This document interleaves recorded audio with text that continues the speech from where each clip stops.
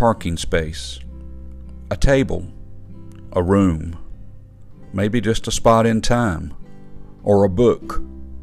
We all desire those things at some point, and many times we want to make sure that we have our spot.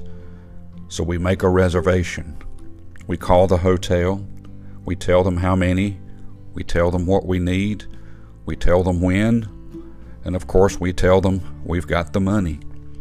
And with all of those things, they'll take your name and write it down, and when you arrive, you have a room. It's been reserved for you. The same thing for a table at a restaurant. You call, you tell them that you want this table for this many people, and they'll reserve it for you. All you have to do many times is just give them your name.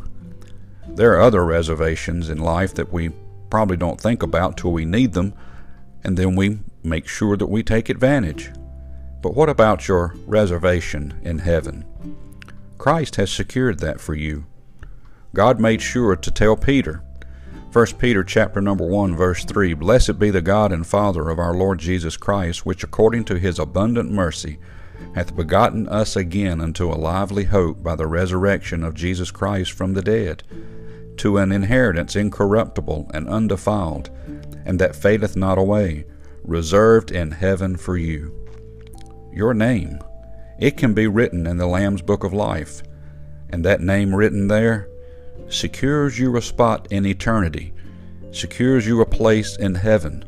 Christ has already said that he's going to prepare a place for us, and if we will believe in him, trust in him as Savior, and walk with him, that inheritance, the incorruptible inheritance, is reserved for us in heaven.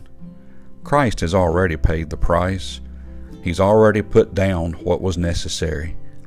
He died for you. He died for me. And as a result, there's a place with your name on it, reserved in heaven.